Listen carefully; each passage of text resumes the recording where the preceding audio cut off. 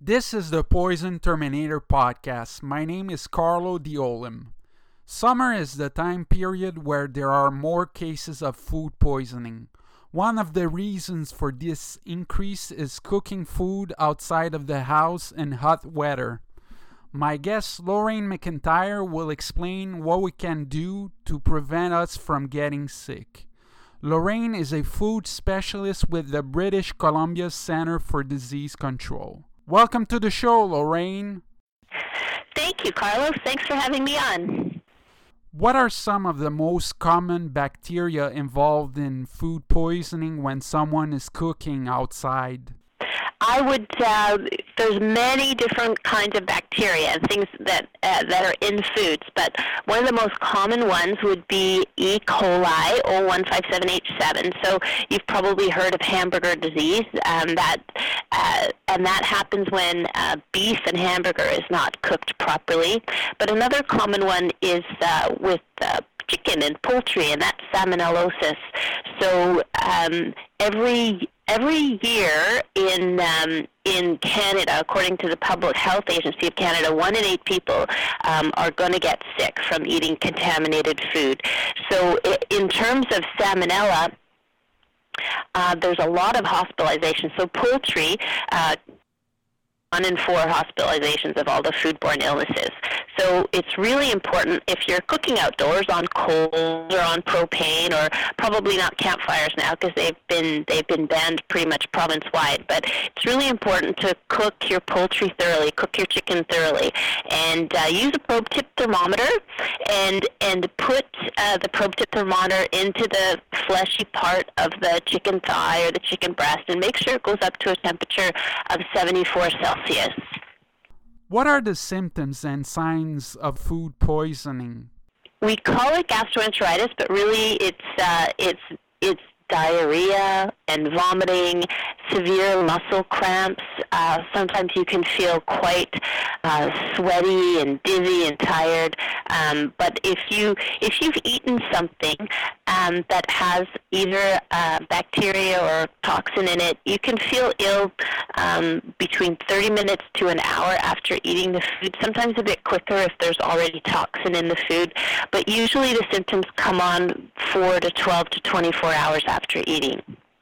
What can you do if you have these signs and symptoms? Well, there's a number of things you should do. Obviously, if you're feeling really unwell, go to the doctor and get checked out. If you're in an area where that's difficult, or there are some 24/7 services available, so you can always call the nurse line. It's free at 811, or you can call the BC Poison Control Center as well, and that's also a 1-800 number, and they're also available 24 hours a day, 7 days a week. So that's 1-800-567-8911. The other thing I would recommend, though, is if you're ill and it's after you've eaten at a restaurant, please report this to your local health authority, because if in fact it's tied to either the food at the restaurant or improper food handling practices, they will go into the restaurant and do an inspection immediately. They're demand inspections, and if there is some improper food handling practices, they're the ones that can take your information and do a follow-up. What are signs that food is contaminated with bacteria? Well, it's really hard to tell. Foods, as you know, they may look fine and smell fine and taste fine, and they could still be contaminated. So again, with meats, you want to make sure you use a probe tip thermometer and check the temperature. So I did mention for poultry 74, for hamburger it's 71, so we say your burger's done at 71. But another important thing in this really hot weather, not only to keep foods cool when you first purchase them, if you have a hot trunk in your car, you want to have ice packs or keep all your cold foods together. But another important thing is cooling of foods too. So try to keep foods as cool as you can for as long as you can. Use ice if you're going on a hiking trip.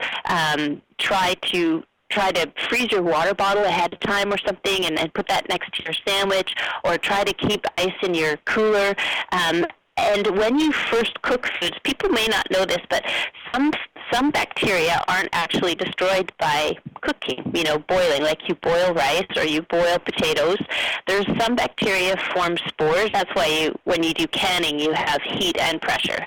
But now I'm talking food safety geek stuff. But the important part here is once you've made your potato salad or your rice salad, get it cool within 6 hours. And then keep it cool, because those bacteria, some of them are spores, and then they can germinate if the temperature gets above 4 to 10 Celsius, and they'll start growing up into numbers and elaborating these toxins. And it's the toxins that then can't be, they're heat resistant. So even if you were to recook your food, you wouldn't recook a potato salad, but you might reheat rice. Even if you were to do that, the toxin would still be in the food and could make you quite ill. So once your food is cooked and you have leftovers, try to cool it down within 4 to 6 hours and keep it cold. So cooking, cooling, hand washing. I wanted to mention another big thing. If you're sick, take the night off from cooking. The most common or leading source of foodborne illness of all those ones that I mentioned, the 1 in 8 people, there's over 1 million cases of norovirus every year in Canada, and those are all attributed to foods. And usually they come when people are sick and they're preparing foods, and then they pass it on to other people. So practice a lot of hand washing, and if you're not feeling well, take the night off from cooking and let someone else do it for you. Can you give us example of how bacteria are transferred from food to food? Oh, yes. Another item that's really important is cross-contamination in foods. So if you have meat, for example, and the meat has E. coli in it, if the juices of that drip onto another food, that's a way of cross-contaminating. But another thing that's really important in terms of cleaning and sanitation is sometimes bacteria can be on the outside of fruits and vegetables. So say a cantaloupe you would just normally cut into with a knife, but sometimes there's bacteria on the outside, like say salmonella. There have been illnesses with cantaloupe, and once someone cuts into the cantaloupe with the knife, the bacteria that's on the outside goes to the inside of the fruit. So it's really important to wash the outside of fruits before you cut them, and once they're cut, to eat them as soon as possible, or keep them refrigerated if you don't eat them right away. Which method is the best to get rid of bacteria on our hands? Water and soap or antibacterial wipes? Well, I'm going to say right away, don't use antibacterial anything. It's much better to wash your hands with soap and water because really the washing, you're removing any of the dirt. Now, if you're out on a camping trip and you have some alcohol gel sanitizer, or if you're outside, that's a great way to do a quick cleaning of your hands, like disinfection of your hands. But antibacterial chemicals, the triclosan, we don't recommend you buy antibacterial soaps or antibacterial hand sanitizers, because what you're doing then is when you're using that, you're leaving behind the bacteria that are resistant to that, and later on when you do have a serious medical infection or medical condition, you're going to have a population of bacteria on you that might be resistant. Yeah, just use soap and water and alcohol sanitizer, and that's great. Are marinades used for poultry or meats a fertile ground for bacterial growth? Yes and no. It depends what's in the marinade. We appreciate foods that have vinegar and high salt content because that can actually retard bacterial growth. But really, it's the temperature again. As long as you're keeping your foods cold, your marinades cold, they're not going to be a breeding ground unless they're temperature abused.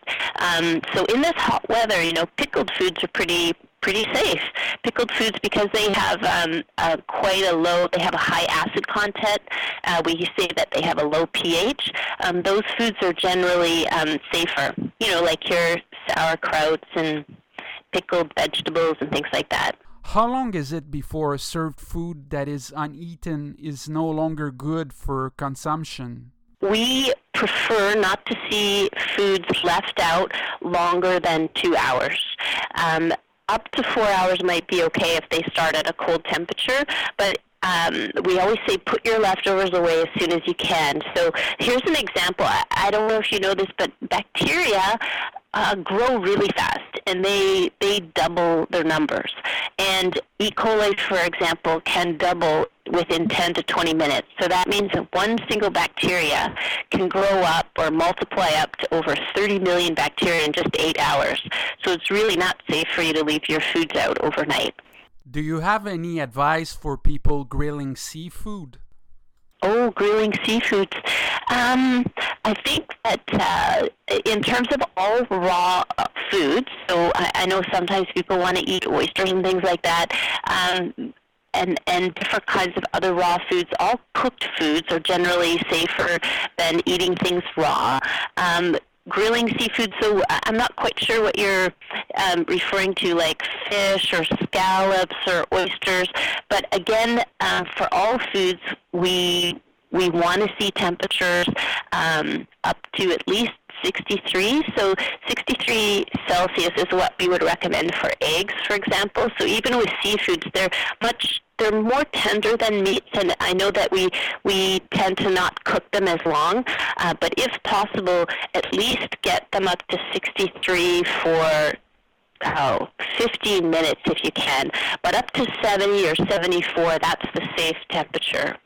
Can condiments stay outside of the cooler for a long time? Depends on the condiment. I think something like ketchup and mustard and things like that, that's okay. Now mayonnaise, we in the past we used to say, oh, mayonnaise is, because it has eggs in it, bacteria might grow quite quick. But if you go to the store and buy mayonnaise now, you buy it at room temperature, it's sitting on the store shelf. Actually, all the ingredients in there have already been thoroughly cooked, so no one's making fresh mayonnaise anymore. So actually, it's fairly safe. But the thing is, once you open the jar of mayonnaise, for example, and you put a knife in there, if the knife has bacteria on it, now you're contaminating it, or potentially adding bacteria in there, and they have this beautiful nutrient-rich base in which to grow. So that's where the problem is. So it's not really that safe to leave condiments out for too long, especially in this hot weather. Can you explain why you decided to do a career in the field of food safety? Carlos, you're so nice. You mentioned before the podcast you're going to ask me that, and I thought about this a lot. And you know what? I love the science.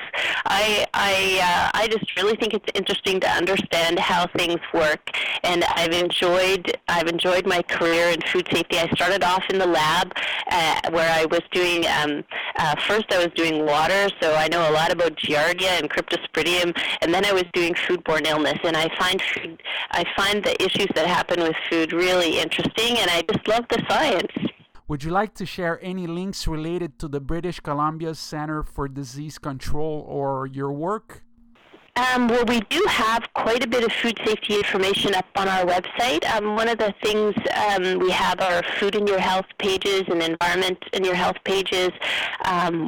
We do a lot of interesting work here. I work in the food side of things, but a lot of my colleagues work in other parts of environmental health. So if you're worried about heat and smoke and things like that, you can find all kinds of information on our website. So that's at www.bccdc.ca. I am specializing in shellfish, and I'm pretty proud of some of the work we've done in shellfish. So we have some maps up on our website, too, that are at maps.bccdc.org. So one of them is /shellfish, and that'll tell you what areas are open and closed in the province. It looks at the DFO data and displays it in a more user-friendly way. So yeah, that would be wonderful. If people are interested in those things, please visit our website, and they're always welcome to email us at fpinfo@bccdc.ca, and we'll get back to your food queries. Thank you so much, Lorraine, for educating us on how to prepare food safely outside the kitchen. Oh, you're welcome. Wash your hands, cook, clean, chill, separate. That's our usual food safety mantra. And use that probe thermometer.